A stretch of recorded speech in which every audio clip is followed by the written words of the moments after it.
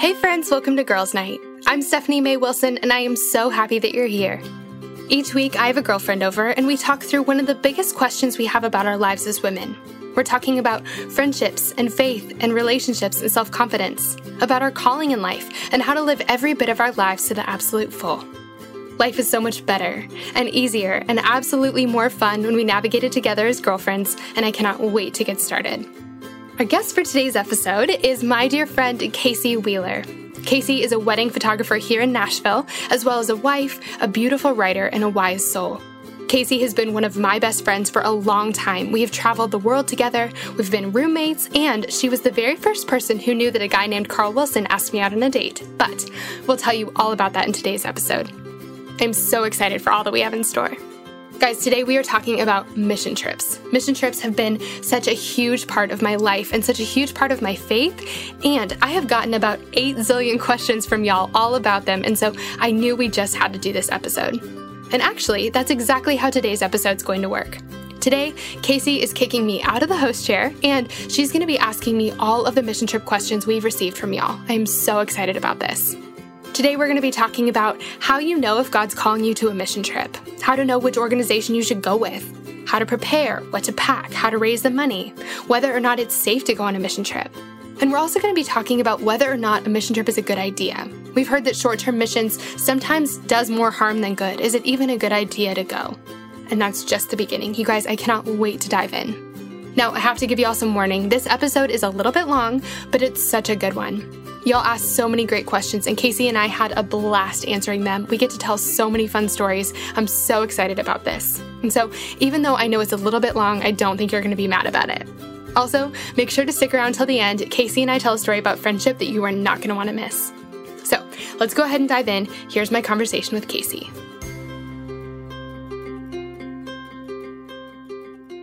Friends, thank you so much for being here for another episode of Girls Night.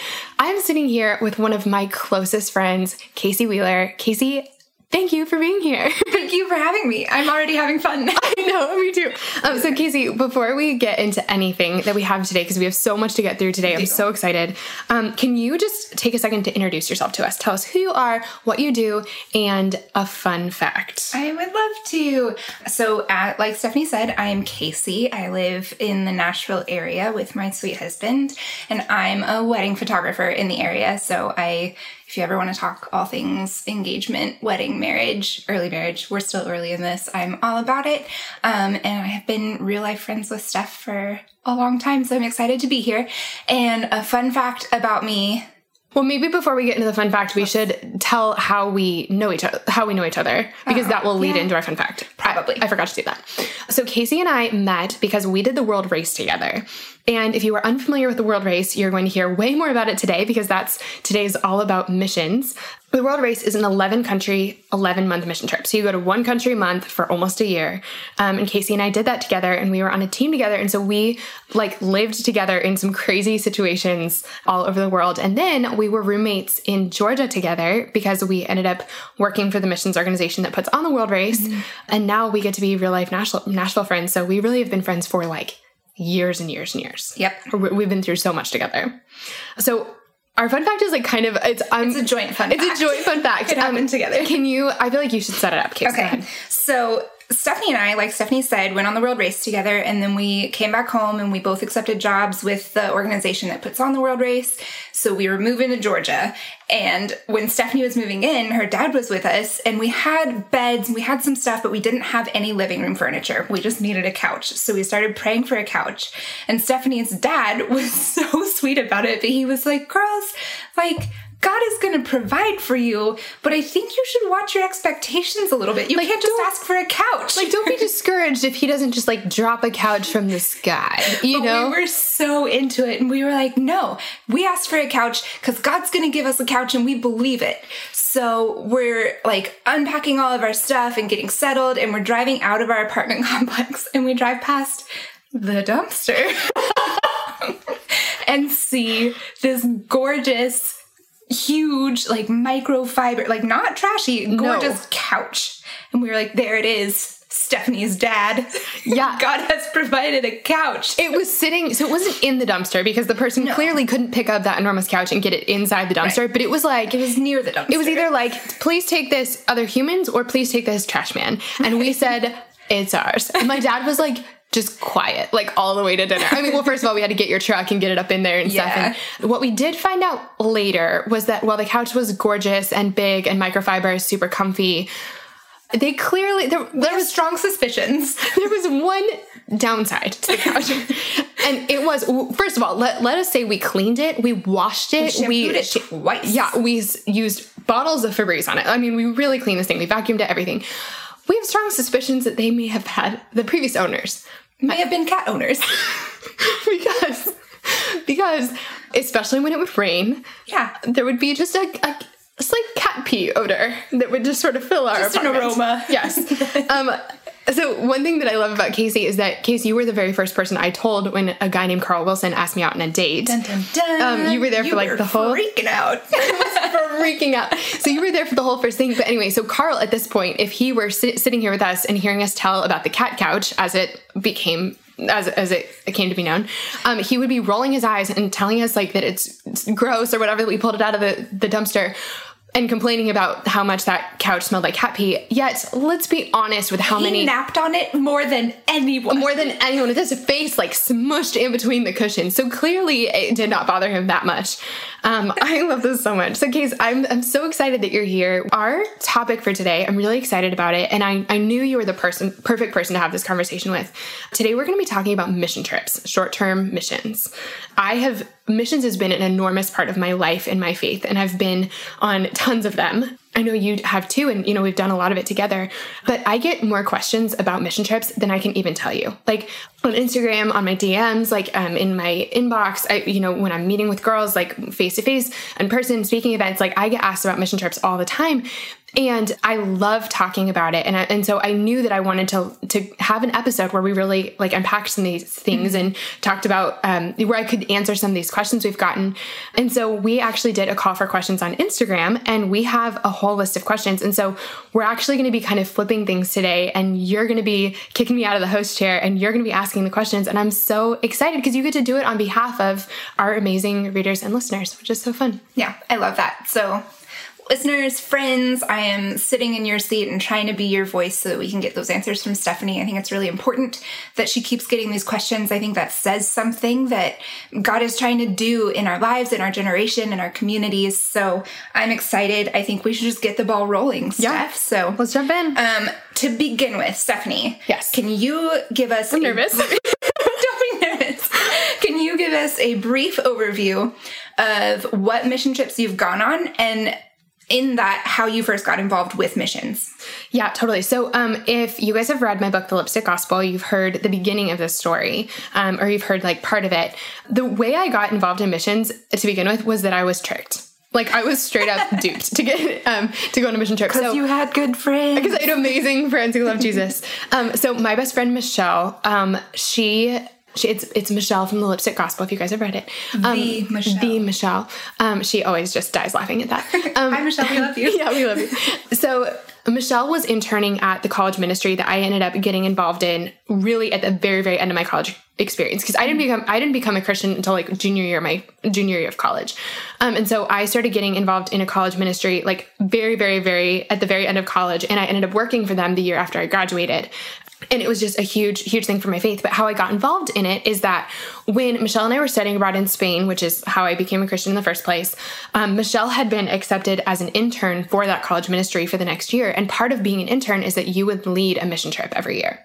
And so she knew that over Christmas, right after Christmas, she'd be leading a mission trip. And she said, Steph, you should come with me. And she started working on me for this months in advance, maybe even a year in advance.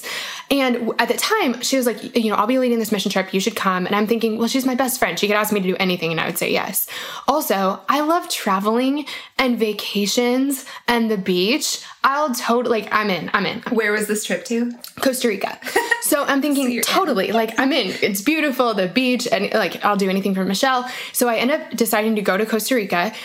And I found out very quickly that mission trips are not the same as a vacation, and that we were at the beach for a total of like 4 hours out of 2 weeks. Yep. And we were covered in concrete for most of the time. So it was just not what I thought.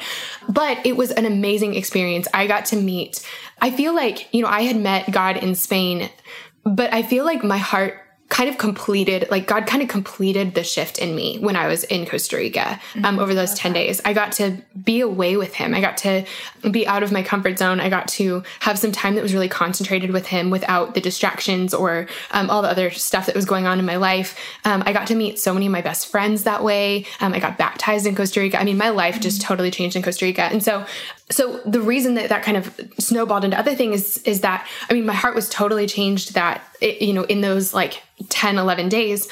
And when I got back, a couple of things happened. So one, like the day after we got back was when the earthquake hit Haiti. And I mean, you guys know it was like total devastation. Yeah. And I mean, still, it was just total devastation. And I think for me, like I had never experienced poverty before. And I'd been to other countries, but really like as a tourist, I'd never really interacted with just people that live there and live life differently than me. And so I know that Haiti and Costa Rica are not the same thing, but I saw a lot of, as I'm watching this news coverage unfold in Haiti, it felt to me like it really hit close to home because of what I just experienced in Costa Rica. And so I wanted to go and I wanted to help. And we actually will probably talk about this later, but Haiti was actually like, they needed a lot more help than just like the average college student could provide. So it was not a good time for just volunteers to go. And so I couldn't go to Haiti, but around that time, our ministry had another mission trip opportunity that they were like accepting applications for at the time. And they were summer-long mission trips, and they would actually pick where you went. So a committee would like pray about it, and they would, research all these different organizations. They have all these different relationships, and they would tell you where you were going. And it was this huge leap of faith for me. It was like this real departure from the plan I had for my life. But God had done so much in my life in those 10 days. I wanted to know what he was capable of in 10 weeks. I ended up getting assigned to go to Ghana in West Africa and just loved it. And at the very end of that trip, I had kind of this other moment with God where God had changed. He'd done so much in those 10 weeks in my life that there was this moment we were at a debrief from the trip, and I was sitting there praying about it. And I just felt like my missions story wasn't over. And like, part of me really wanted more. And then part of me was really scared of what that meant. And so I told God, and I don't know if you're allowed to do this. I'll have to ask him in person someday, but I drew up a contract with God and I made some conditions. And I said, God, I will do missions again as long as it's not for more than 5 years. I really thought he was going to send me to China and never bring me back. Which part of me was like, I could be kind of into that. And the other part of me was like, no, 0%, absolutely not. And so I was like, God, I don't want to go for more than 5 years. I don't want to go by myself, because I also pictured missions, long-term missions, being this thing where you're just sent off alone, which actually really never happens. You go with a team in any sort of, or you meet up with an organization or something like that. But anyway, it's I don't want to go alone. And, I think those were my conditions. I don't want to go for more than 5 years. I won't go alone, but I really did. I drew up a contract for us, and I signed on the dotted line that I would do it again. And pretty quickly after I got back from that, really it was a matter of days, someone mentioned the World Race to me. And so it was I got it done. I'd seen God do so much in and through my life in 10 days and then 10 weeks. And then the World Race was 11 months. And I was I just wonder what more is out there. And so, I prayed about it and cried about it and sweated over it and freaked out about the decision forever, but ended up deciding to go on the World Race. And then when we got back, like you said, we were both offered jobs at the organization that puts it on. And so we were sort of domestic missionaries for another couple years after that. Yeah. And I think there's some other random trips in there too, but those are kind of the big ones. Yeah. You did keep leaving the country. And because you kept leaving the country, I just want to note, it sounds like there were real hesitations. It sounds like there were things that you were hungry for, but also things that you were really unsure about. You had some conditions on it. Yes. So why did you keep going? What was it about it that you loved so much that you would even be willing to sit down and have a negotiation with God, which I'm sure he was fine with. Grace covers a multitude. Right. He's okay, little one, I'll be patient with you. So, I think that it was a lot of things. And, I think as I'm talking about this, I'm kind of afraid that I'm going to say it wrong just because there are so many pieces to this and this means so much to me for so many reasons. And so I'm going to do my best. I might miss something or say it wrong. But part of it was that I really loved serving God's people, and I really loved getting to know God's people. I loved getting to partner with God and the work that he was doing around the world. It kind of felt like, I was thinking about this, my parents came out to visit in Nashville back in April. And while they were here, my mom has like a really green thumb. And Casey and I were just talking about this before we started recording, but I like have a notoriously black thumb. Like I just kill all my plants. That has been changing. I don't know how. But so I wanted to plant these like outdoor planters at my house, and I just had been dragging my feet on it. I don't know what to do. I don't know how to do it. Well, so my mom like has a green thumb. And so she was like, Steph, like, let's do this together. And so we went to the store, got the plants, got the potting soil, got all the things or whatever. And we're doing this project together. And it was one of the most special parts of the weekend, getting to work on this thing with my mom. And it was really beautiful what we were able to create together. And it was really beautiful. Like it brought us so much closer together that we got to work on it together. And I feel like that's what mission trips have really been for me with God. Like we're working on something together, and that's really special because we get to create something together. And it's so kind of him to allow us to be part of his plan in the world, but also it brings us so much closer to him by getting to work with him. So I feel like that was a big part of it. Also, I mean, really, mission trips were huge for my faith. They were really transformative for me personally. Like I learned so much. I grew so much through them. And it's funny because like, as I'm talking about this, I feel like kind of guilty saying the last two things, because I think we have this idea that we should, if you're going to do missions, it's like you should suffer the whole time. It should be like a totally unpleasant experience. You should feel like you're pouring out. You should feel totally empty by the end. You should not enjoy it, because if you do enjoy it, it's like you got something out of it. Mm-hmm. And I think that we get really weird about our motives. We get really nervous about our motives with mission trips. Like we're worried that we're going to make ourselves feel good or something. Yeah. And if we feel good, it's like maybe we went for the wrong reasons or something. And so it's a little hard for me to talk about what I get out of missions, because I do feel that like that weird pressure that I don't even know where it comes from, but to say like, well, yeah, I really enjoy them. Like I really love getting to be with God's people around the world and work with him and see other cultures and get to like partner with him in that way. And like, it's changed me so much. Yeah. I think we get really nervous about saying that part of it, that it's like, we got something out of it, but it's also really weird to say like, these people's lives were changed because of me. So like, I don't know. I don't feel like we can speak for other people. We can just speak for ourselves. And, it's cool how God, like it's cool how we can serve the Lord and pour out, and how somehow we also get something back. Mm-hmm. And it's like, that's not why we're going. Even sometimes maybe that is why we're going, but God can still use us even if our motivation is off. But I think that like, it's really cool that these times when we serve and when we are out of our comfort zone, when we're pouring out and when we're like sacrificing of ourselves for him, like we also get back so much. And I think that that's God being cool. That's like, anyway. I think it's, since you were just saying that when we sacrifice for him, we get back so much. I looked this up recently because I couldn't remember what the reference was. I still don't remember what the reference was. But in 3 of the Gospels, in Matthew, Mark, and Luke, Jesus is quoted as saying, there is not a single one who's left his home or his mother or his father who won't be repaid 100-fold in this life and in the next.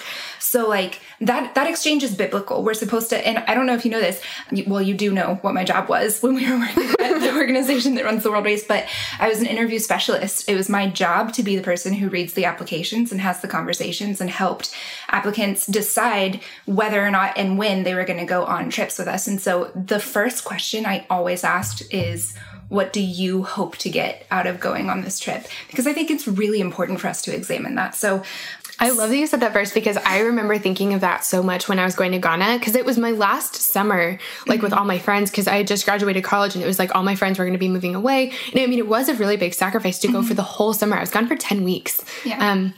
I remember exactly where on the page that verse was. I think I found it in Matthew. And I remember thinking like, this isn't why I'm going, but it's really cool. Yeah. Like there's, for a million different reasons, leaving behind these things is really good and really important. So yeah, it is important that Jesus is quoted so many times saying like, when you do this for my name's sake and for the sake of the gospel, there is a cost and I know it, but I promise you, I've got something for you in return. Yeah. And I just think we could go into that, but we won't, because I do want to get back to this, because talking about motivations and feeling awkward about saying we're getting something from this, which God called us and he said we do. He's doing it for our heart, but there's a lot of conversation and a lot of opposition around, especially short-term missions. So there are people who don't agree with short-term missions at all, or who hear that short-term missions do more harm than good. And so they're afraid to go or afraid to be involved, afraid to even take the first step sometimes. What are your thoughts on that conversation? So I think that throughout history, that has been the case sometimes. There have been people who have gone into other cultures and either like treated them poorly or tried to act like their savior instead of Jesus, which, by the way, we are terrible saviors. Like, that's not our job. It's not what we were asked to do. No. Or, going in with the idea that we're going to serve, but like being more concerned about what we get out of it, or never checking with the community to see what they need. Just like, right. Showing up imparting what we think they need. Yeah. Instead of like actually being helpful, like not going in with like humble hearts, like, let me fix you. There's been that throughout church history, throughout missions history. Like, there definitely are lots of examples of people doing this wrong. That's also true for here, though. Yep. Any organization, anyone who's trying to help with anything, anybody, like, we're humans, and sometimes we get it wrong. And sometimes it's because we had on purpose, like, bad motivations. Sometimes we had good motivations, like, or good intentions, but like got it wrong somewhere along the way. I know that that's true about any sort of anything, really. Right. But it has been true about missions organizations. Sometimes, like, we do it wrong.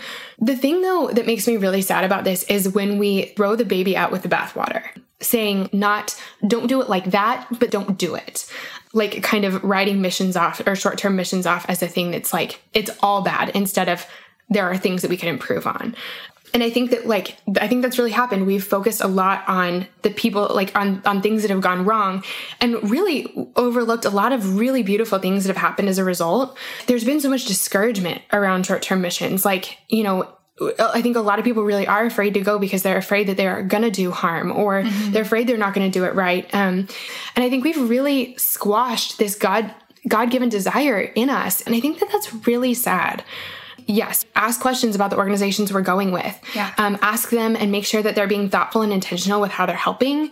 I've never been on a mission trip where we weren't either partnering with a local or living with a local. Most of the places we went on the World Race, we were living with local people that weren't even missionaries. It was like a pastor of a church, and we just joined in with their church and just were offered we're just volunteers for the month. Yeah. Or, we really lived with these local people, like, just joining up with them and saying, how can we help? And so I think, like, asking questions like that, like, how are you discovering the needs? How are you meeting the needs? What's kind of more of a long-term, like, what's your long-term plan here? Do you have people that are always, that are there continuously, and then you bring in teams that are just sort of like the muscle behind whatever the project is? I think asking those questions and just making sure that you're going with an organization that you agree with. I think, it was funny. I was talking to Carl about this morning. As long as we're going and, like, not trying to offer something we couldn't offer here, like, there are things that we can offer people here, and those are the same things we can offer people overseas. Like, so he's like, if you're not a doctor here, you're still not a doctor overseas. Like, you can't offer medical assistance. If you're a nurse here, you can be a nurse there. You can help people in clinics. You can volunteer, whatever. Like, I think if you can offer someone, like, a hug, your presence, a conversation where you hear their story and you share your story and you encourage them. Like, coffee, we know our lives have been changed by someone sitting down to us and or sitting down with us over coffee and just encouraging us. We can offer those same things overseas. And so that was just one of the things he was talking about this morning. I honestly wish I just had recorded our conversation. I didn't know he was going to be so wise in the kitchen just randomly. But I think that that's really important, is know what you can offer, but your presence, the truth that you know about God, your testimony, even just like showing up and being with someone is something that you can absolutely offer. One of my very favorite mission trip experiences was we were in Guatemala, and we got to go visit this retirement community that really was more like an orphanage for the elderly than anything. And it was like, drop off your grandparents here that you don't know what to do with it. And they weren't visited hardly ever. No one spent time with them. And so we went to Guatemala. I'm not a doctor or an engineer or anything like that, but I can love people and I can encourage people and I can spend time with them. And I know for me, with my grandparents, they loved when I would come spend time with them and play games with them and talk to them and laugh with them and tell them stories and stuff. And we all need that. And so if your grandkids aren't going to come visit you in Guatemala. Like, well, I'm going to fly there and I'm going to come spend time with you and just show you that you matter so much to me and to God that like I would travel all this way to just come sit with you and tell you stories for the afternoon. And so I think that like, we need to be clear about what we can offer. And sometimes like our presence isn't helpful. Like in Haiti, I wanted to go so badly, but like, it was not like all hands on deck. It was like, there are too many things going on. We need just people who can like solve this enormous, it's like, now it's a better place for volunteers. Anyway. So yeah, I think that short-term missions have been like, there are people not doing them the best. I think a lot of that has changed in the last several years. I think there are a lot of people doing a really great job. And I think it's just worth asking some questions and making sure that like you agree with what they're saying, their method, their, mode of operation sounds good and sounds like it makes sense. And that you're offering the things you can, like, some manual labor, some helping hands, some, playing with some kids, doing some, vacation Bible school. Like there are lots of things we can offer. The only other thing I wanted to say, and I'm trying to like not talk about this forever because I'm trying not to talk about this forever, but I think that one of the other there are two other big things that I think come up about mission trips. One is that people say, well, like there's so much need here at home. Well, like, yeah, there is. But also, so it's not go serve some other place, but don't serve here. It's do both. Like going on a mission trip to another country for a week does not take you out of the running to help the people in your backyard. You still have 51 weeks to help people in your backyard. Yes, absolutely. Also, God's people are God's people. And maybe like, I think we're all wired with just different hearts where our hearts beat for different things. And so I have friends who like their heart is totally for Americans going through this thing. I have friends whose heart is totally for Ghanaians going through this in Ghana. Like, I think it's okay if your heart is kind of like wired to really love a certain people group. It doesn't have to be your people group and it doesn't have to be a different people group. It can be like really whoever. The other thing is, people talk about how like, short-term missions isn't as good as long-term missions because what's the long-term plan there? And Casey, you and I have a dear friend who is on the race with us, Kaylin. And Kaylin did the race with us. So you guys spent, we all did, but you were with her specifically, a month in India, right? Well, so then Kaylin came back with us, spent like, was it 2 years at home? I think it was about 1.5 years. Okay, about 1.5 years at home, went back to India. How long was she there? You tell the story. I think she was there 2 years. So in India, we were placed at an orphanage for special needs orphans. In the Indian culture, anyone who's born with special needs is believed to have been, like, it's believed to be a punishment and a curse upon the family and upon that person. So they kind of just discard their kids who have special needs. And that can be anything from mental disabilities to physical deformities and everything in between.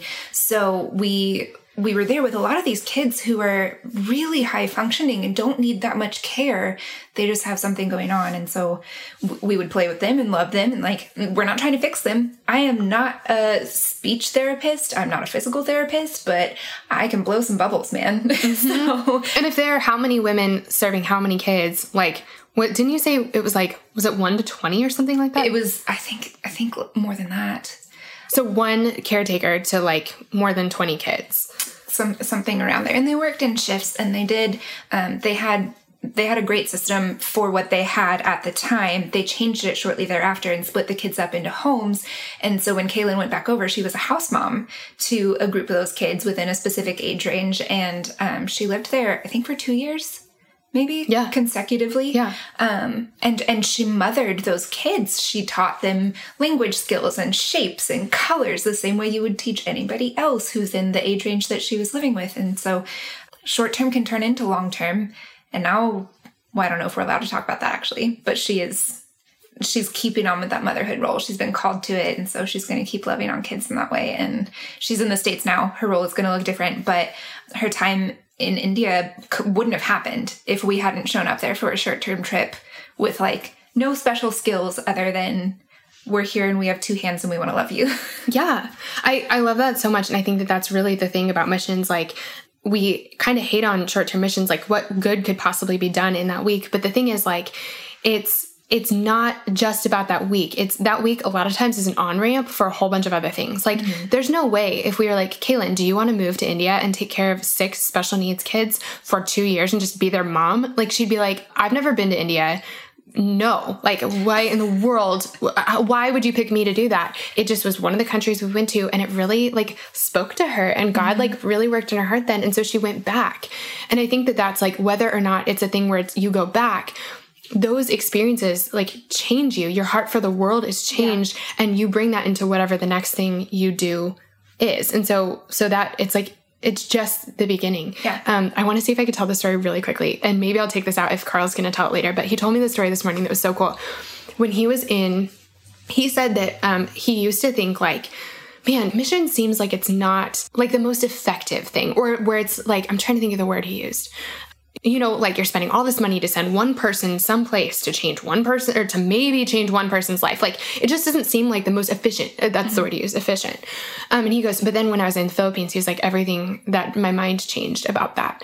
One, I think that God is absolutely in the business of like, if he wants to send you to another country to tell one person about him, and that one person finds out about him, I think to him, he has infinite resources. Like, that is money well spent. Like, he cares about each and every one of us that much, that he'll send he'll weave together whatever needs to happen to gather us to him. But Carl was saying in the Philippines, they were working at this like municipal prison outside of Manila, and their job was to twice a week play basketball with the inmates, and twice a week have Bible study. And he said that there was a World Race team that went 8 months. Sorry. That's quite the difference. 8 months before his team, and they were in the prisons twice a week playing basketball, doing Bible study. And there wasn't a team in between in those 8 months? I don't know. Maybe I don't think so. I don't think so. We'd have to double check with him. But, so while they were there though, this one kid in the prison, I think his name was Joel. He told me this morning, and I'm like, write this down in your brain stuff. So I think his name was Joel. So he was one of the inmates, and he got to know the Lord and like just totally fell in love with him. And so in between the World Race teams, Joel is leading Bible studies and just like, you know, pouring into his fellow inmates, which Carl was like, that's so beautifully biblical. It's like, he was like, it just totally blew my mind. It's like Paul doing ministry in prison. I mean, just the whole thing is so great.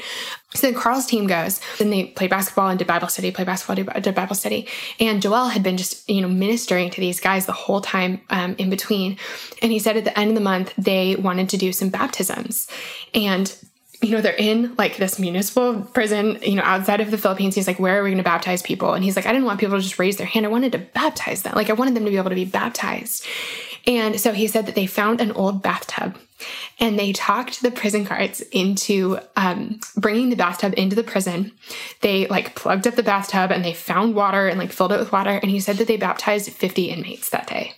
And Casey's crying, and now I'm about to cry. I'm totally crying. You're crying. I'm not crying, you're crying. They baptized 50 inmates that day.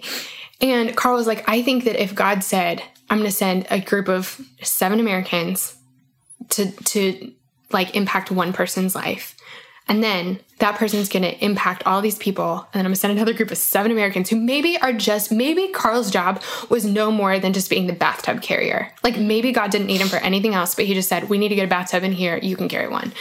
So they bring in a bathtub, and like 50 people's lives are changed. And can you imagine like the ripple effect of 50 and 50 and 50? I mean, just how far that can grow. And so, yeah, I think that we want to get really, you know, what is the most efficient way to solve all these problems and change all these things? And yes, like there are people who are good at bringing clean water to places, and that's so important. And people who are, you know, educating people all over the world, that's so important. Building schools, building wells, building, you know, fighting in court against human traffickers. And like all those things are really, really good. All those things need to happen. Yeah. We don't need to single-handedly do all of those things. We just get to play our part. And I know for me, like, I can't do any of those things. My part is just maybe to like help fill the bathtub, or all you can give away is what you have. Exactly.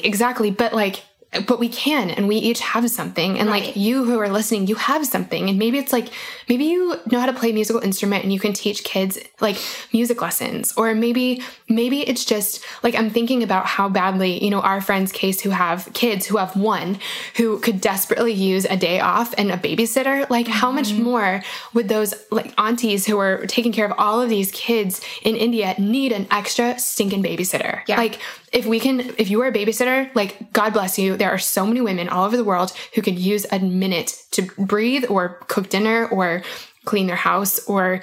I mean, I'll tell you, when we walked into that orphanage to watch those kids for the hours that we were there, those ayahs laid down and took some naps. They were so tired. Real. So like, even if that's all we can provide, like that's enormous. And even if it's like holding someone's grandma's hand because they're not doing it. Like, I don't know. I just think that like, maybe, I don't know. I think that it's just worth it. In the vein of we can only give away what you have, don't discredit what you have. When we were in Rwanda, I'll never forget this because it was so healing for me. And I believe still to this day, so healing for the family that I encountered. But we went to the home of a woman who was a survivor of the genocide that took place in Rwanda. Mm-hmm. And during the war, she had endured some really terrible stuff. But parts of the pain that she was carrying were really similar to some stuff that's happened in my life. Mm-hmm. And so we had like similar pain that we were walking through, and some stuff had happened to me that was similar to some stuff that had happened to her. And she told us her story, and I got to look at her and literally say, hey, me too.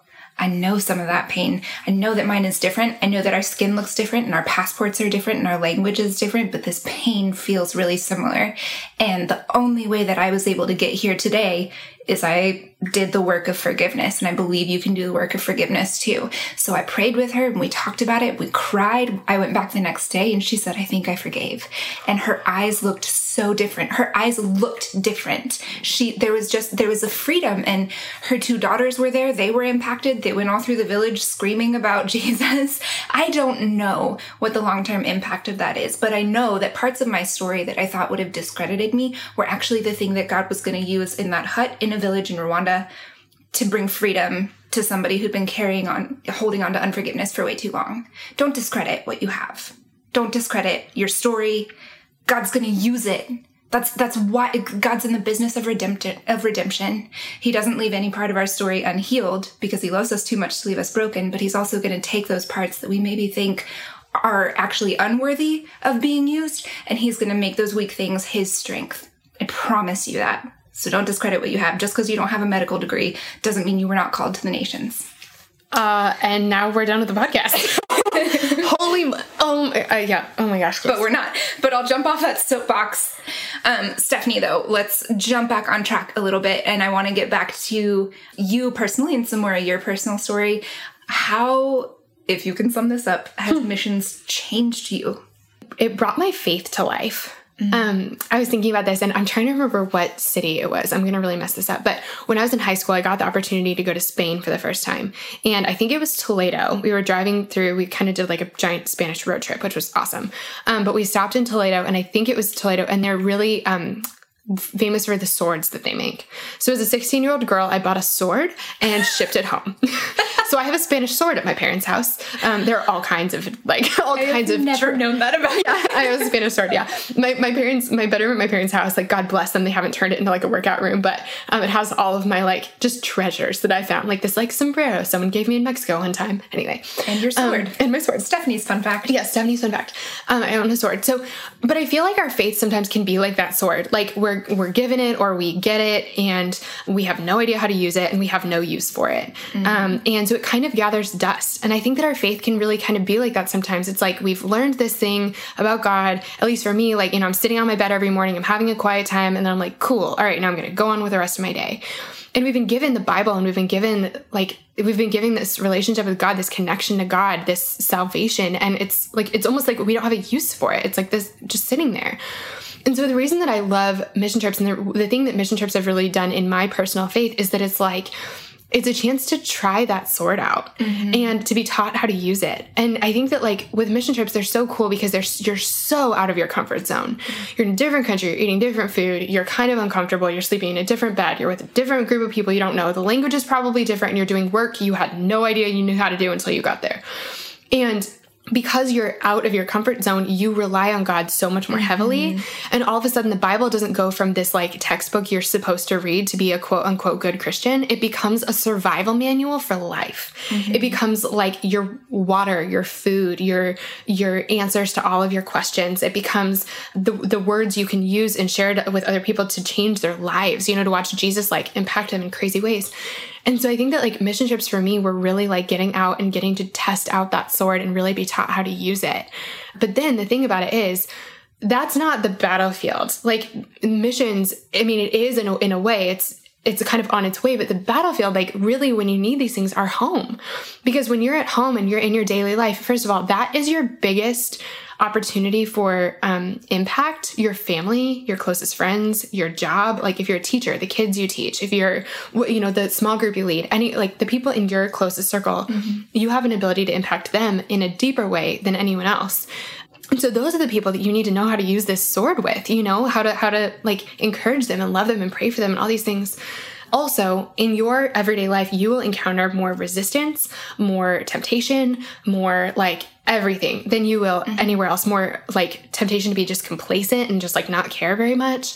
And so I think that like getting out of your comfort zone and getting onto the mission field and being just surrounded by people who love God and getting to have all of the distractions turned off so you can just learn from God for a while, it is a chance to learn how to use your sword so that you can get back home and actually use it in your life. And so you're not just sitting on your bed just reading your Bible because you're supposed to anymore. You're like living in the way that God teaches us to live in real life out loud in your everyday life. And I just don't think it's not that I couldn't have learned how to do that for me in my life, I couldn't have learned how to do that without missions. Missions absolutely were the training ground and the preparation for everything I'm doing today. And I think that every experience that I had with God by getting out of my comfort zone and serving alongside him and getting to learn from him and his people, I mean, it totally transformed me. And my faith is so much deeper and wider and stronger than it ever could have been without that. Yep. Yep. I think that's it. That reminds me, recently I heard this rabbinic principle, and remember, like, rabbis were the original Bible teachers, right? Like, Jesus was called by his first followers rabbi. So there's this principle that the rabbis would teach that you haven't learned something because you've heard it, and you haven't learned something because you could copy it down, and you haven't learned something when you could repeat it back to the person who taught you. You've only learned something when you're able to give it away. Which is, I think, what you're talking about. Like, yes, get out there and use your sword and let it shift your perspective so that when you come back home and enter back into the place where you've been for your whole life as you are, you see it a little bit differently, and you've got a tool that you know how to use a little bit. I love that. I love that. That's, whew, yeah, me too, girl.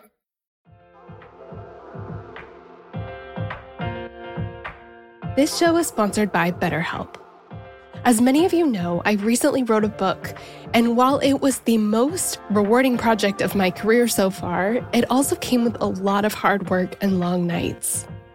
And sometimes when things started to feel a little bit overwhelming, I needed to get a few things off my chest so I could clear my mind and keep the writing process flowing. And the thing that helped me so much to sort through those feelings was therapy. Now tell me if any of this sounds familiar. Maybe you're going through something really hard right now, a big loss or a gigantic life transition. Maybe you frequently feel anxious, depressed, overwhelmed, or just generally discouraged. Maybe you really, really, really want your life circumstances to change, but you don't know how to actually change them. Or maybe you're feeling stuck as you try to work through your past, navigate your present, or figure out your future. Friend, if you can relate to any of this, you're not alone. I've been there, and therapy has been the thing that has helped me more than anything else with all of this. In the last 10 years or so, I've learned that strength isn't proving I can do it on my own. It's knowing that I don't have to. I'm at my strongest when I have a full support system around me, and an essential part of my support system is therapy. Therapy can be absolutely life-changing. That is, if you can afford it and find a therapist you like and trust. But of course, this is easier said than done, and that's why I'm so excited to be partnering with this week's podcast sponsor. Our sponsor for today's episode is BetterHelp. BetterHelp is the easiest and most affordable way I've ever found to find a great therapist. It's entirely online and super easy to sign up. You can get started right away, and if you don't love the counselor you're paired with, switching is easy and it's free. If you're going through something hard in your relationships, or if you're in a funk you just can't shake, if you've been feeling anxious or depressed lately, or if you're feeling stressed and you need help balancing your everyday life and schedule, BetterHelp is an incredible resource for you. And I'm so thankful that they've given me a promo code that I can share with you to make it even easier to get started. Get it off your chest with BetterHelp. Visit BetterHelp.com/friendship today to get 10% off your first month. That's BetterHelp, claritin.com/friendship.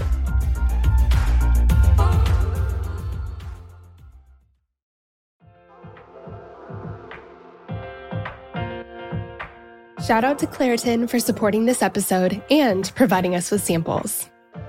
Friends, springtime is finally here, but that also means allergy season is in full swing. I have always struggled with allergies, and I don't know about you, but I am especially allergic to cats. More on that in a second. Well, luckily for those of us who live with the symptoms of allergies, we can live Claritin Clear with Claritin D. Designed for serious allergy sufferers, Claritin D has 2 powerful ingredients in just one pill that relieve your allergy symptoms and decongest your nose so you can breathe better. This double-action combination of prescription-strength allergy medicine and the best decongestant available relieves sneezing, a runny nose, itchy and watery eyes, an itchy nose and throat, and sinus congestion and pressure with ease. The time that I use Claritin the absolute most is when I'm at my parents' house, my childhood home. They have this absolutely beautiful cat that they love, and I like, except for the fact that he sheds so much. So that means that I'm basically sneezing from the second I arrive home to the second I leave, unless I take Claritin. My dad has even started having it ready for me right when I walk in the door. Are you ready to live life as though you don't have allergies? It's time to live Claritin Clear. Fast and powerful relief is just a quick trip away. Ask for Claritin D at your local pharmacy counter. You don't even need a prescription. Go to Claritin.com right now for a discount so you can live Claritin Clear. Use as directed. Claritin, thank you so much for sponsoring our girls' night. We love having you.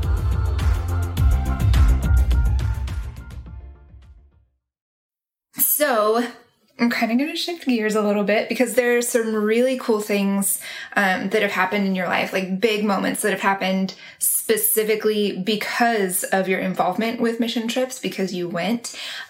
Let's talk about that for a little bit. Tell me about the big things that have happened. Okay, so one of them is I've met, honestly, most of my best friends through missions. Present. Yes, present. Hello, I'm here. Really, truly, some of my very best friends I've met through missions. Speaking of meeting people, I was nervous that when I was going to go on the world race, I was in my mid-20s. It was the perfect time for me to it was prime husband finding years. And I was so positive that I was going to meet my husband in Denver, Colorado, because I'd never lived anywhere else. That's clearly where he was from. Right. So I thought if I leave during my prime husband finding years, leave the home where I know he lives, I'm never going to meet my husband.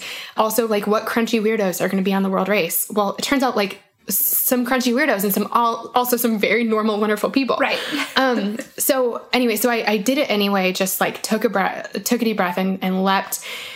And I absolutely met Carl because I did the world race. And it's funny because I have so many friends that really worried about that. But when it wasn't that they said, no, I'm going to stay home. It's when they said, no, I'm just going to go and do whatever the thing is, whether it's go back to school, whether it's, do a trip, it's teach English in a different country. It's whatever the thing is that they feel God calling them to do.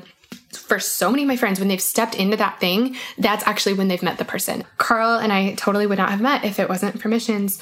Another thing, though, is I feel like God really prepared me. He revealed so much of his purpose for me when I was on the mission field. He also really got me ready for it. At the end of the Lipstick Gospel, I tell how I was in Ghana when he said, hey, kiddo, write a book called The Lipstick Gospel.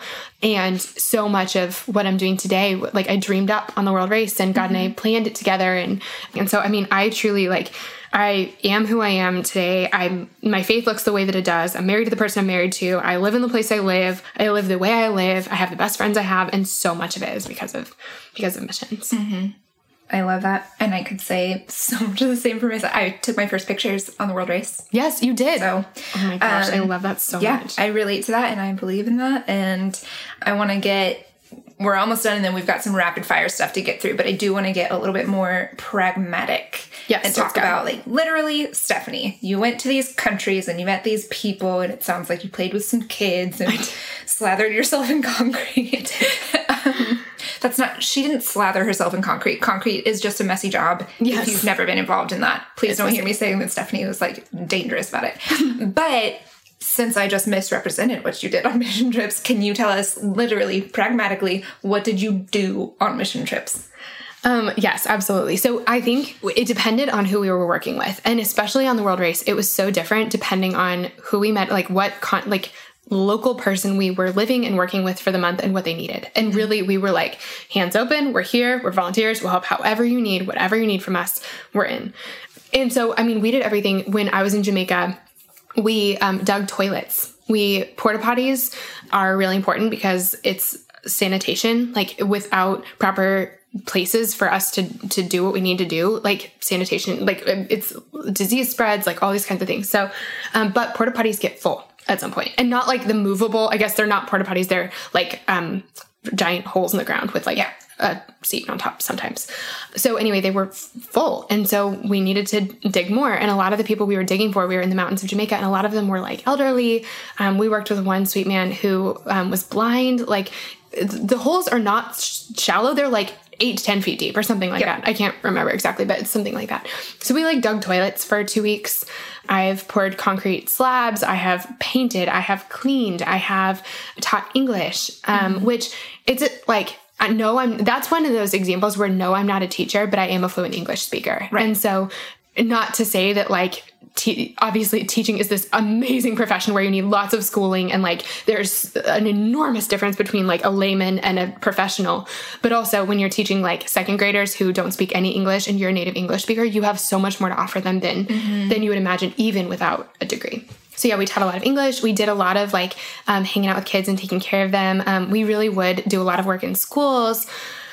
I'm trying to think. We partnered with some anti-human trafficking organizations. We prayed with people. We preached at church. We, honestly, all over the board. And it just depended on who we were partnering with and what they needed. And I think that that's beautiful. Like, sometimes it was just our presence. We're just hanging out with someone's grandparents, right. and sometimes we are really like doing a lot of manual labor. And I think that there's something so beautiful about showing up to someone who's already doing good work and to just say like, what would make your life easier? I'm here. And sometimes you do bring your skill. Like I remember in Moldova, you and I have experience in writing, in design, in formatting, and they needed materials, like written materials for their ministry. So we wrote and designed some stuff. You made a video promotionally for them. Yeah, so they could raise money in the U.S. Like I was a journalism major, so I made videos. Yep.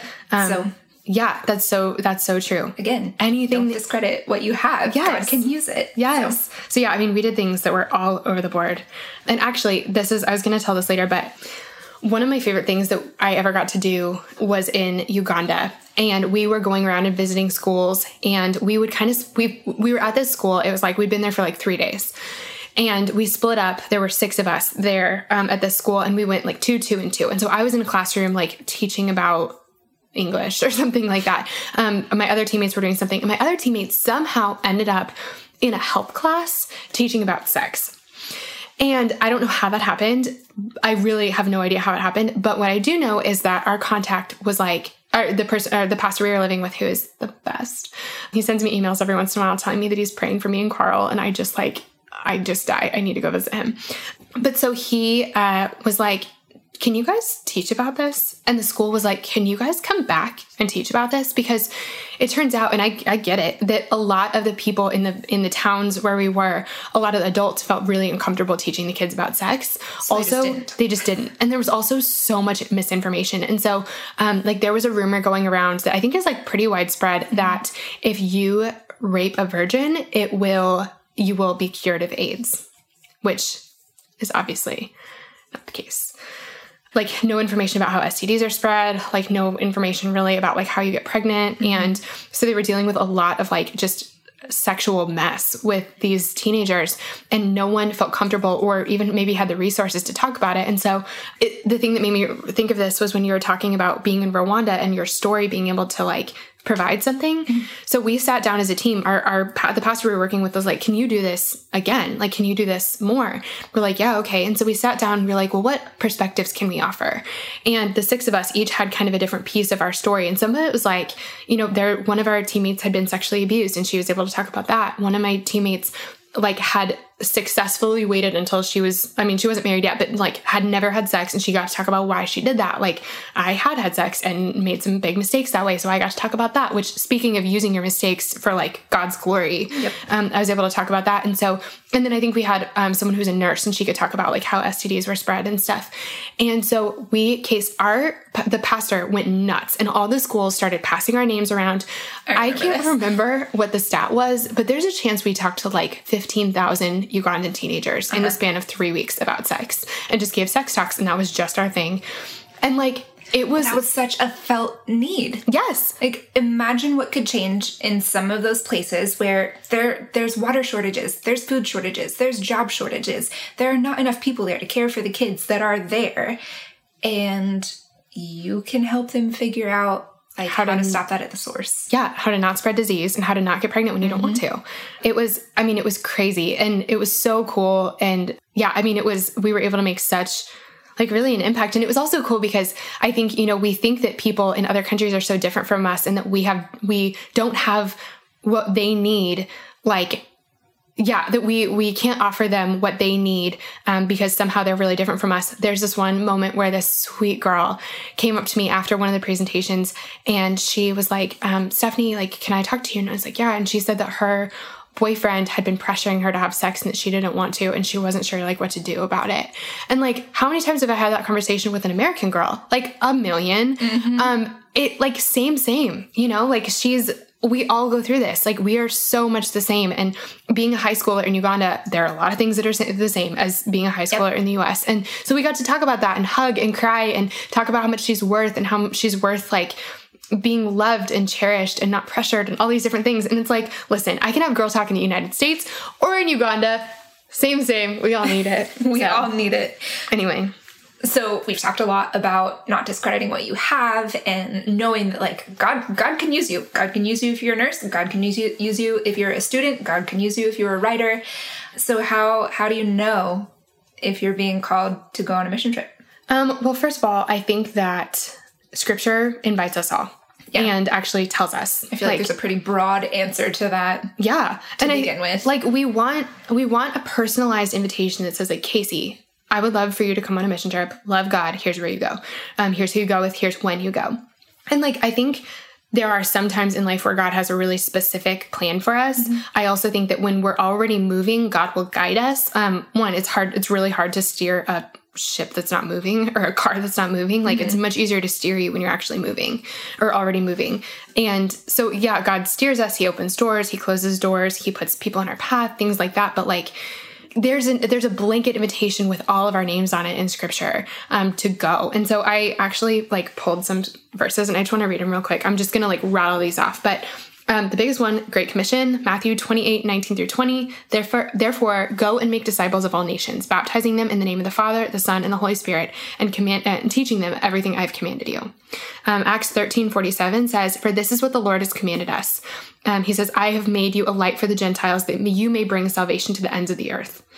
Mark 16:15 says, go into all the world and preach the gospel to all of creation. I love this. Romans 10:13-14 says, everyone who calls on the name of the Lord will be saved.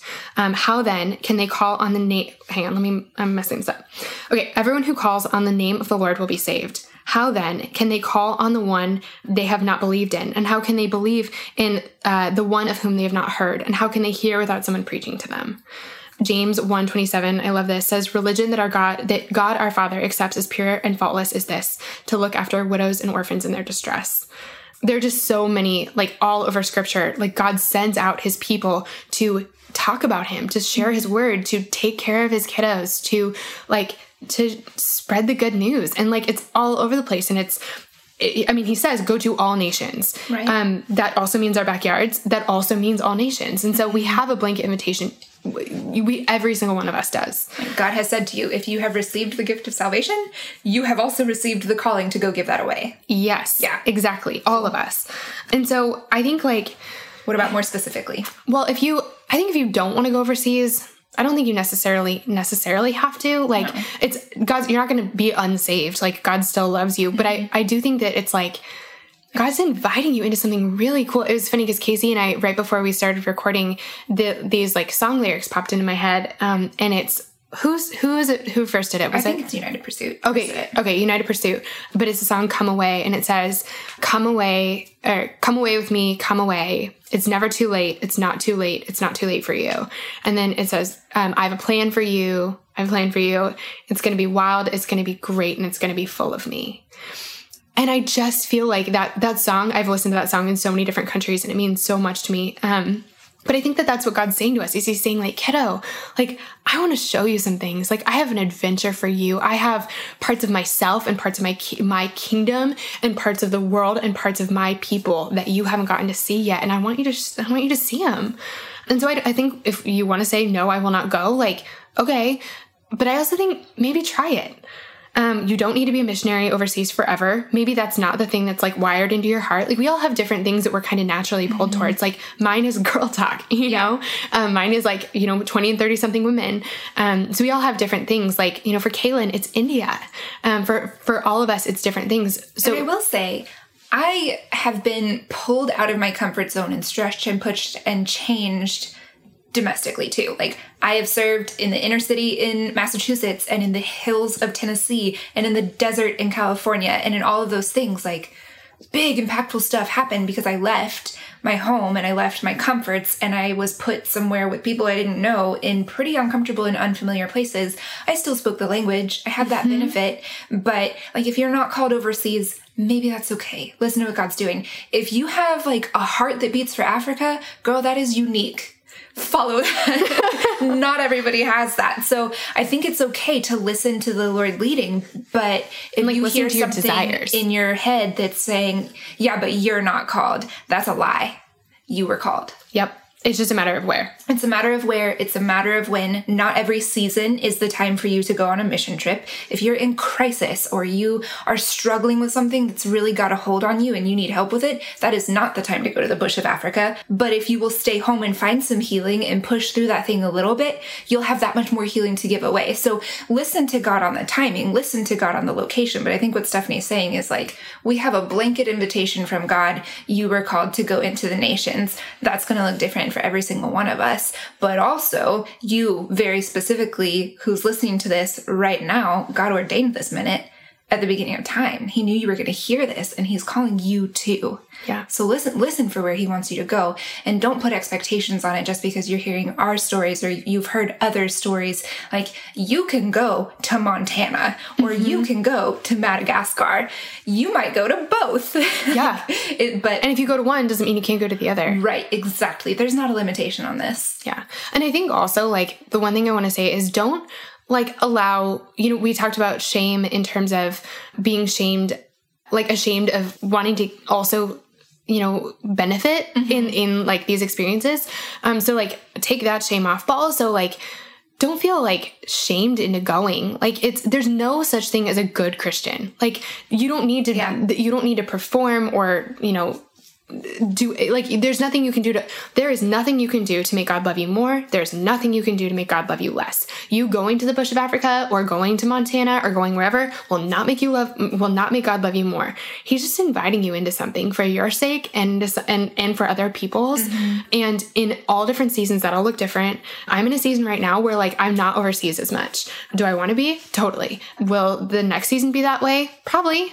Today, my ministry and my mission field is really like Nashville, Tennessee, and the people that I get to impact, or that I get to talk to on a podcast and things like that. So It's not, every day is not the right day for a mission trip, but also like, I don't know if there's ever a right, like it doesn't have, you don't have to have this specific word from the Lord that says, this is the very moment you shall go. Guys, if your heart is beating right now as you're thinking about like another nation or a people group or something, if you want to help, like go help. Also, if your heart is beating because you feel kind of sick thinking about doing this, that also doesn't mean you maybe shouldn't go, which I think might have actually been your next question. We're going to jump right into that in just a second. I'm just going to add, like, you don't know if doors are open if you're not knocking on them. So if your heart is racing right now, or you feel like this pit in your stomach, like, oh no, they might be talking to me. Go knock on some doors. See, maybe not all of them will open, but you're never going to know if you don't knock. And you have the invitation right now from us. Go knock on some doors. So Stephanie, getting into that pit in your stomach, and I know that you have a lot of experience with this.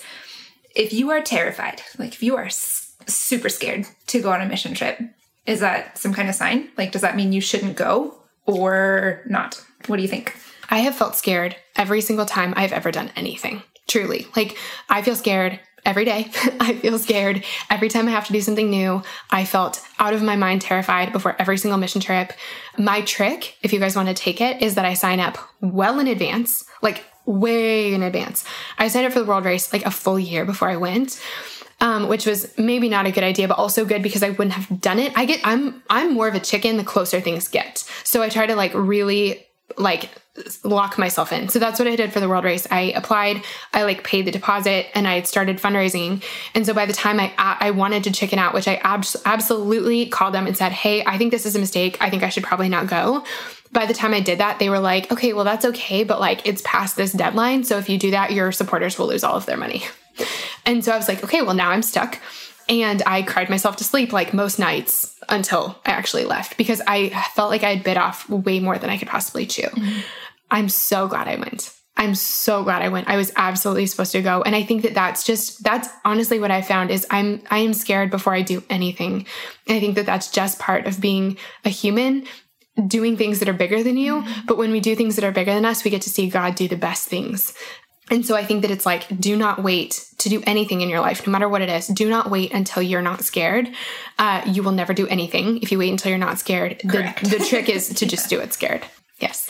And y'all know the difference between like, I feel scared of this because I think I'm supposed to do it, and I feel negatively about this and it's probably not the time. Like there's room for discernment, but if you feel like a simultaneous excitement, I would say, along with just like sheer terror, and you want to talk yourself out of that excitement, but you kind of like there's a tiny part of you that can't push through it. Do it scared. I totally agree with you, Steph. Do it scared.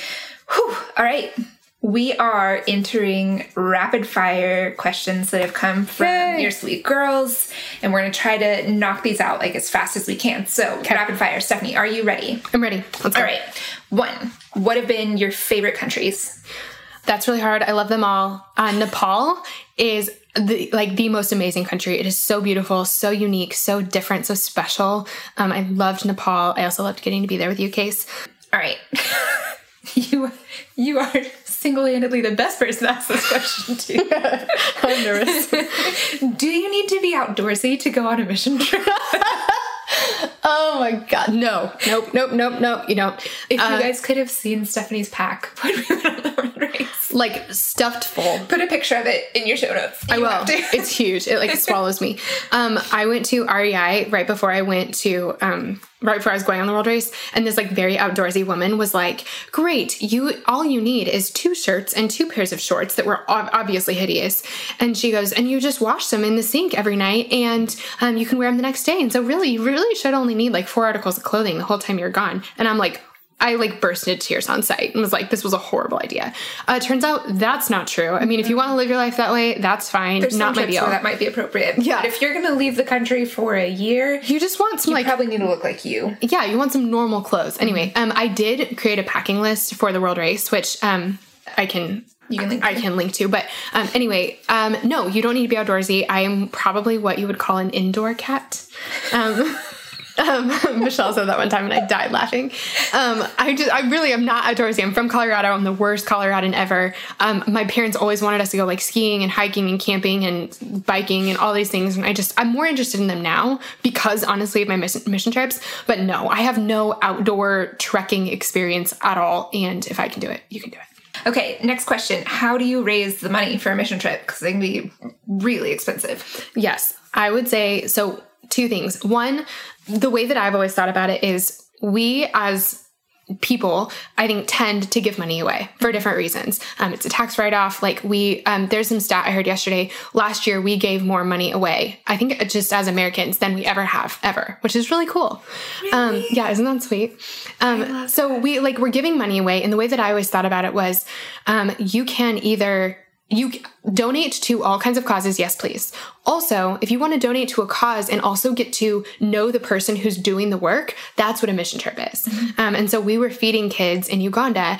If you want to feed kids in Uganda and you also want to like get to hear the story and like know the person who's doing it and also invest in the person who's doing it, that's great. Yeah. So that's kind of the way I've always looked at fundraising. But whatever missions organization you go through has coaches, has resources, has materials, has all the things to walk you through this. So really like talk to them. They'll be able to help you. That's really what they're here for. Yeah. So it's possible. We've done it. Totally agree.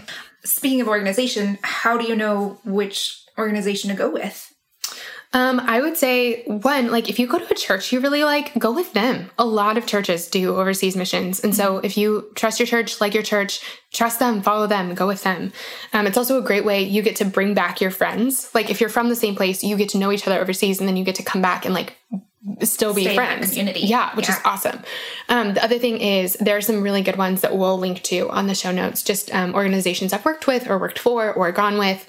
But ask around your faith community for people. Like, I mean, there are tons and tons of options and most of them are great. Yeah. Do your research and then you'll know. Just ask them questions too. Like if you have a question about their methods or if you have a doubt or if you want to know how something works, call them. That is exactly what they're there for. Do not let doubt or fear or indecision or laziness keep you from doing this. Like reach out to them. Ooh, sorry, preaching now. Sorry guys. We talked about this next one a little bit already. How do you know what to pack? Ask the people because it depends on where you're going. It depends on how long you're going for. Really talk to them. They're there. They will have people whose job it is to coach you through the process. And they're great at it. So talk to them. Good. This one's a doozy, and this was one that, like, I had to wrestle with a lot. My dad did IT security for the Department of State, this small organization that you may have heard of based out of Washington, D.C. So when I left, like, this was a huge question in my family. It was a huge question that I had because the way I was raised with that kind of parent. Are mission trips safe? So a couple things. One, talk to the organization. Maybe don't go into war zones unless you are really prepared and have some plans in place. Right. So, I mean, talk to them and like, yeah, if the country's going through a major political upheaval, maybe pick a different one or maybe wait a little while or something like that. The organization will have a really good pulse on that, especially if they're the kind of organization that has people there on the ground. Honestly, I feel more safe in other countries than I do in the US. Other countries, they may feel unfamiliar, but that doesn't mean they're less safe. Yeah. And the things that we hear from other countries here, like the impressions that we get, we're getting like fifth hand, maybe. We don't really know what it's like to be like in the culture and in the vibe of other places until you're there. Yeah. So, yeah, I mean, I've felt incredibly safe. I've found good healthcare. I've found like everyone to be so kind and like, yeah, there's the one-off person who's like not great, but we have a lot of those here too. So yeah. I just truly don't think that we are any safer. Like you said earlier, we're not any safer going to the grocery store here than we would be going to the grocery store in a different country. Like usually. Yeah. So be smart, be aware, keep an eye on just especially what's going on maybe politically in the country that, at that time. But like generally, we can't control our safety here in the US and we can't there either. And so I think we just like choose to not be controlled by fear. Yeah. I just thought of that quote from the Chronicles of Narnia when they're talking about Aslan and he says, but is he safe? And the answer is, of course he isn't safe, but he's good. I love that. I love that too. I think that's like life. Yeah. This one is tricky. Don't you miss your people when you're gone? Oh my gosh. And how do you deal with it? I mean, I'm like the homesick queen, like I live in Nashville and I'm like always homesick for Denver, but you deal with it. And I've missed things by being overseas. Honestly, I've gained so much more than I've missed because there's the occasional, like maybe you miss a wedding, maybe you miss, some time with your family, but also most of the time your people are just like doing day-to-day life. So mostly what you're missing is like, you're missing maybe like 2 highlights and a whole bunch of really ordinary days. And by going, you're going to gain so many highlights. And so you're going to come back with so much more than you missed. And you and your people will pick up right where you left off. When it comes to like, I worry, I'm honestly a big worrier and anxiety is kind of a thing in my life, especially these days. And so I worry about like my family's safety or something. And so I think it's an easy thing to be like, well, what if something happens to my family when I'm gone? I mean, the truth about that, like safety, you're not saving your family by being here. Like you cannot keep them safe by being close to them. You just can't. And if something happens, like God forbid, like you can fly home just like you can here. Yeah. You can't prevent it by being here. And you're not going to gain anything for them or for you by hovering around them for their whole lives. I know I've tried. So, but really, like, you gain more than you miss. Yeah. The time goes by quicker than you'll imagine. You'll be able to pick up right where you left off. And then if something happens, you can fly home. Yep. Good answer. How do you prepare to go on a mission trip? I think, again, I want to just say, like, you do not need to be like a superstar Christian. What does that even mean? Like, you do not need to have the Bible memorized. Very few people do. And like, you don't need to pass some sort of test before you go. So take that pressure off. And then I think in terms of preparation, really, I would say spend some time with God, pray about your trip, and try to go in with as open of a heart as possible, because God, if you let him, will do really cool things in and through you while you're gone. Yeah. And so just pray about having an open heart, go in with open hands. And that's like the very best way you can prepare. I love that. I think that's great advice. So we are coming up on the end. Whew, such a big thing for your heart. I know. Do you have any last encouragement for the girl listening to this right now who's thinking about going on a mission trip? I think that it's worth it. I say go. Don't let fear hold you back. You don't have to go forever. Try it. Answer God's invitation. He's saying, kiddo, I love you. Come away with me. Let's go on an adventure together. I have things to show you. I have things to teach you. I have things to do in you and things to do through you. And I just want to be the kind of person that says yes to that all the time. Amen. Is that our last question, Case? That is our last question. Okay. Well, before we go, I wanted to tell a really quick story instead of doing, because, we normally do our last like podcasty questions. And instead of doing them, Case, I wanted to tell our coffee packet story. Okay. This is kind of the story of how Casey and I became friends. Do you want to tell it? I can start it. Yeah, okay. So, I feel like we're a married couple. Like, honey, you got it? You want me to tell it? You start. You're better. So, the real truth is that when Stephanie and I met, I was like 10 out of 10, 100% convinced we would never be friends. I thought we were so drastically different. The problem is really we were so much the same. But I was like, this girl and I are never going to click. We're never going to get along. This is not going to be a thing. And then we got put on the same world race team. And I was like, well, this isn't going to work, so let's get it done right off the bat. I actually sat Stephanie down at our World Race Training Camp and told her that we were probably never going to be friends, so we needed to figure out how to work together in spite of that. And I think she was totally caught off guard. I'm knowing her personality now. I probably terrified her, guys. And Stephanie, I'm sorry for that. So we went into our first month and like tried to get along, but there were so many things like I kind of wanted to write, and Stephanie started writing these beautiful things. And Stephanie kind of wanted to learn guitar and like start leading worship. I was leading worship all the time. And like, it was easy for us to be girls with not a lot of health in handling our comparison and our jealousy. And we like everything we did, we stacked up against each other. Like, one for one, how do we rank? And by the end of that month, like we were ready to kill each other. Mm-hmm. We each separately went to our leadership without telling the other one and told them that they had made a mistake and they needed to split us up immediately. Our leadership was very wise and in all of their wisdom. And I think honestly, just like not at all wanting to deal with what we were telling them, said, I think you guys can work through this. And so Stephanie prayed about it for a minute because she had a lot more maturity than I had. I just griped about it. Stephanie prayed about it for a minute and then taught me like one of the biggest lessons I've ever learned. She came to me and she said, we are going to get through this and we're going to be friends. And I think the best way to do that is we need to pray for each other because it's impossible to not be on somebody's team if you're praying for them.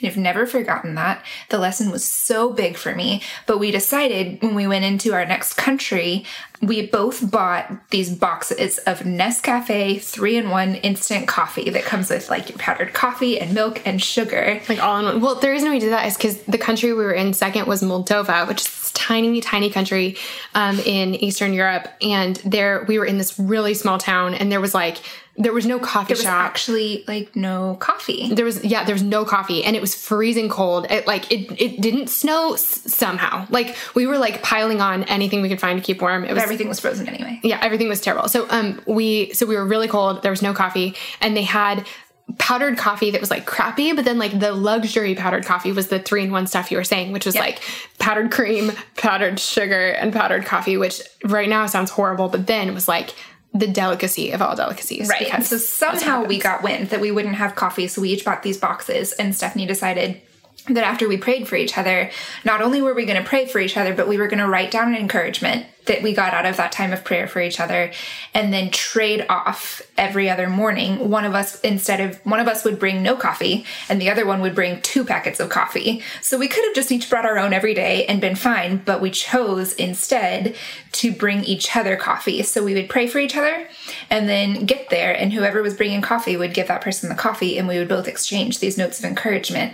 And slowly God started showing us each other, I think, through his eyes, like more and more. Like I started to see the gifts and calling that were on Stephanie's life, and she started to see that in me, and we started calling that out and believing in it for each other. And we walked out of that month like just best friends. Totally best friends, which, I mean, 8 months later, we moved in together, so. Yeah, and we made it official. We spent the rest of our lives together. I mean, maybe. Probably for sure. Yes. Case, I love that so much, and I mean, truly, it really did. It changed our friendship. It started a friendship, and I mean, I feel like it did not take very long. It was like a week or something. We just... Yeah, it just totally changed my heart for you. And it was like the things that I think I found out in that time of prayer that there was more than enough room for both of us. Yeah. And that both of us could be really tall and really confident and really like alive in our gifts and in ourselves.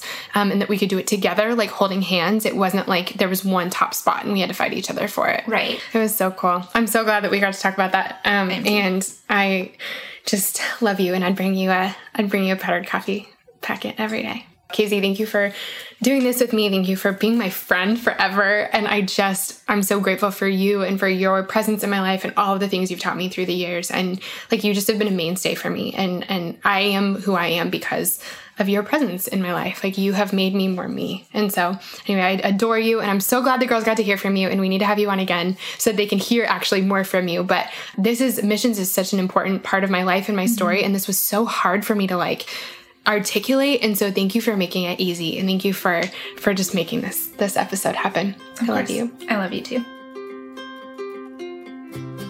You guys, isn't Casey amazing? I just loved her, and I loved this conversation. One thing I wanted to mention quickly is that I know we talked about a lot in today's episode, and so if you ever want to find the links to any of those things, all you have to do is go to my website. It's stephaniemaywilson.com/blog, and for every episode, we'll have a blog post with the show notes. All the links will be there for everything we talked about, including Casey's contact info, so y'all can follow her and so y'all can be friends. Truly, go follow her. She's so inspiring and encouraging and wise. Guys, thanks so much for listening to today's episode. I can't tell you how much it means to me to have you here at Girls Night. Now, before you go, I wanted to ask you a little favor. Would you mind taking just 30 seconds to leave us a rating and a review for the podcast? The way that iTunes knows to suggest this podcast to new people is by the ratings and the reviews. That's how we invite new friends to our Girls Night. So, if you would take one quick second to do that, that would be so helpful. And thank you so much to all of you who have left all those beautiful 5-star reviews already. I can't tell you how much it means to me. Friends, that's all we have for today, but we'll be back next week with another episode of Girls Night, and it's such a fun one. I can't wait. See you next week.